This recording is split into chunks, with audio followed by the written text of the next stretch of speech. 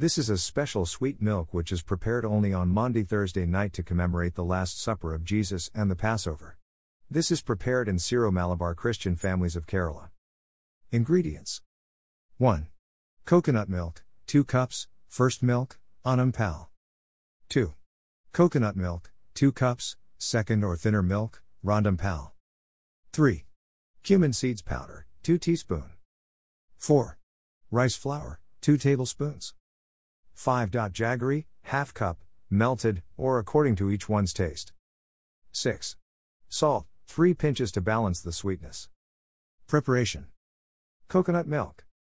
Since I am too lazy in scraping coconut, I just cut them into pieces and blend in mixer grinder without water, and I get scraped coconut in a minute.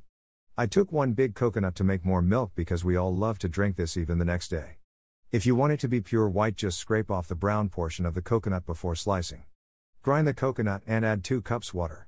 Squeeze off the thick milk and keep aside. Add 2 cups of water again and take the milk and keep aside. Get the jaggery melted with 1/4 cup water. Strain and keep aside. If you have a juicer jar, can use that. Keep a mud pot or steel pot on low flame with the second cups of coconut milk.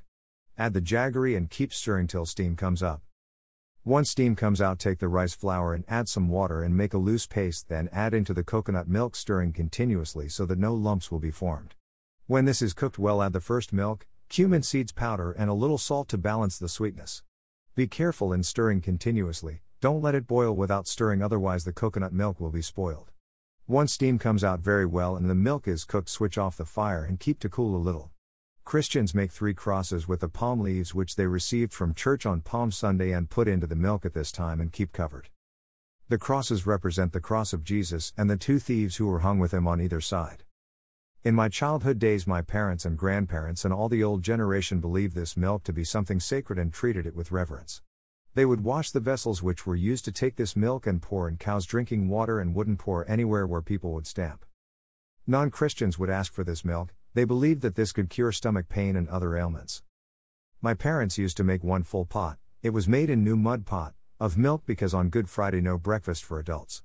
So as kids we used to enjoy the leftover milk and unleavened bread. On Maundy Thursday night after dinner at 7 p.m., the elders in the family would clean the kitchen and then prepare the unleavened bread in this milk. Then the dining table would be set with lots of fruits, bananas, buns, mutton roast, vatayapam, kanathapam, unleavened bread in this milk.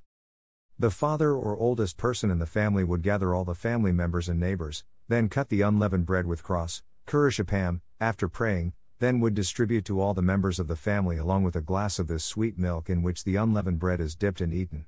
All would enjoy the total meal and then go to the next neighbor's house to share their meal. When we were small kids, we used to enjoy going from house to house with the elders. In those days our houses were very far since each family had acres of lands.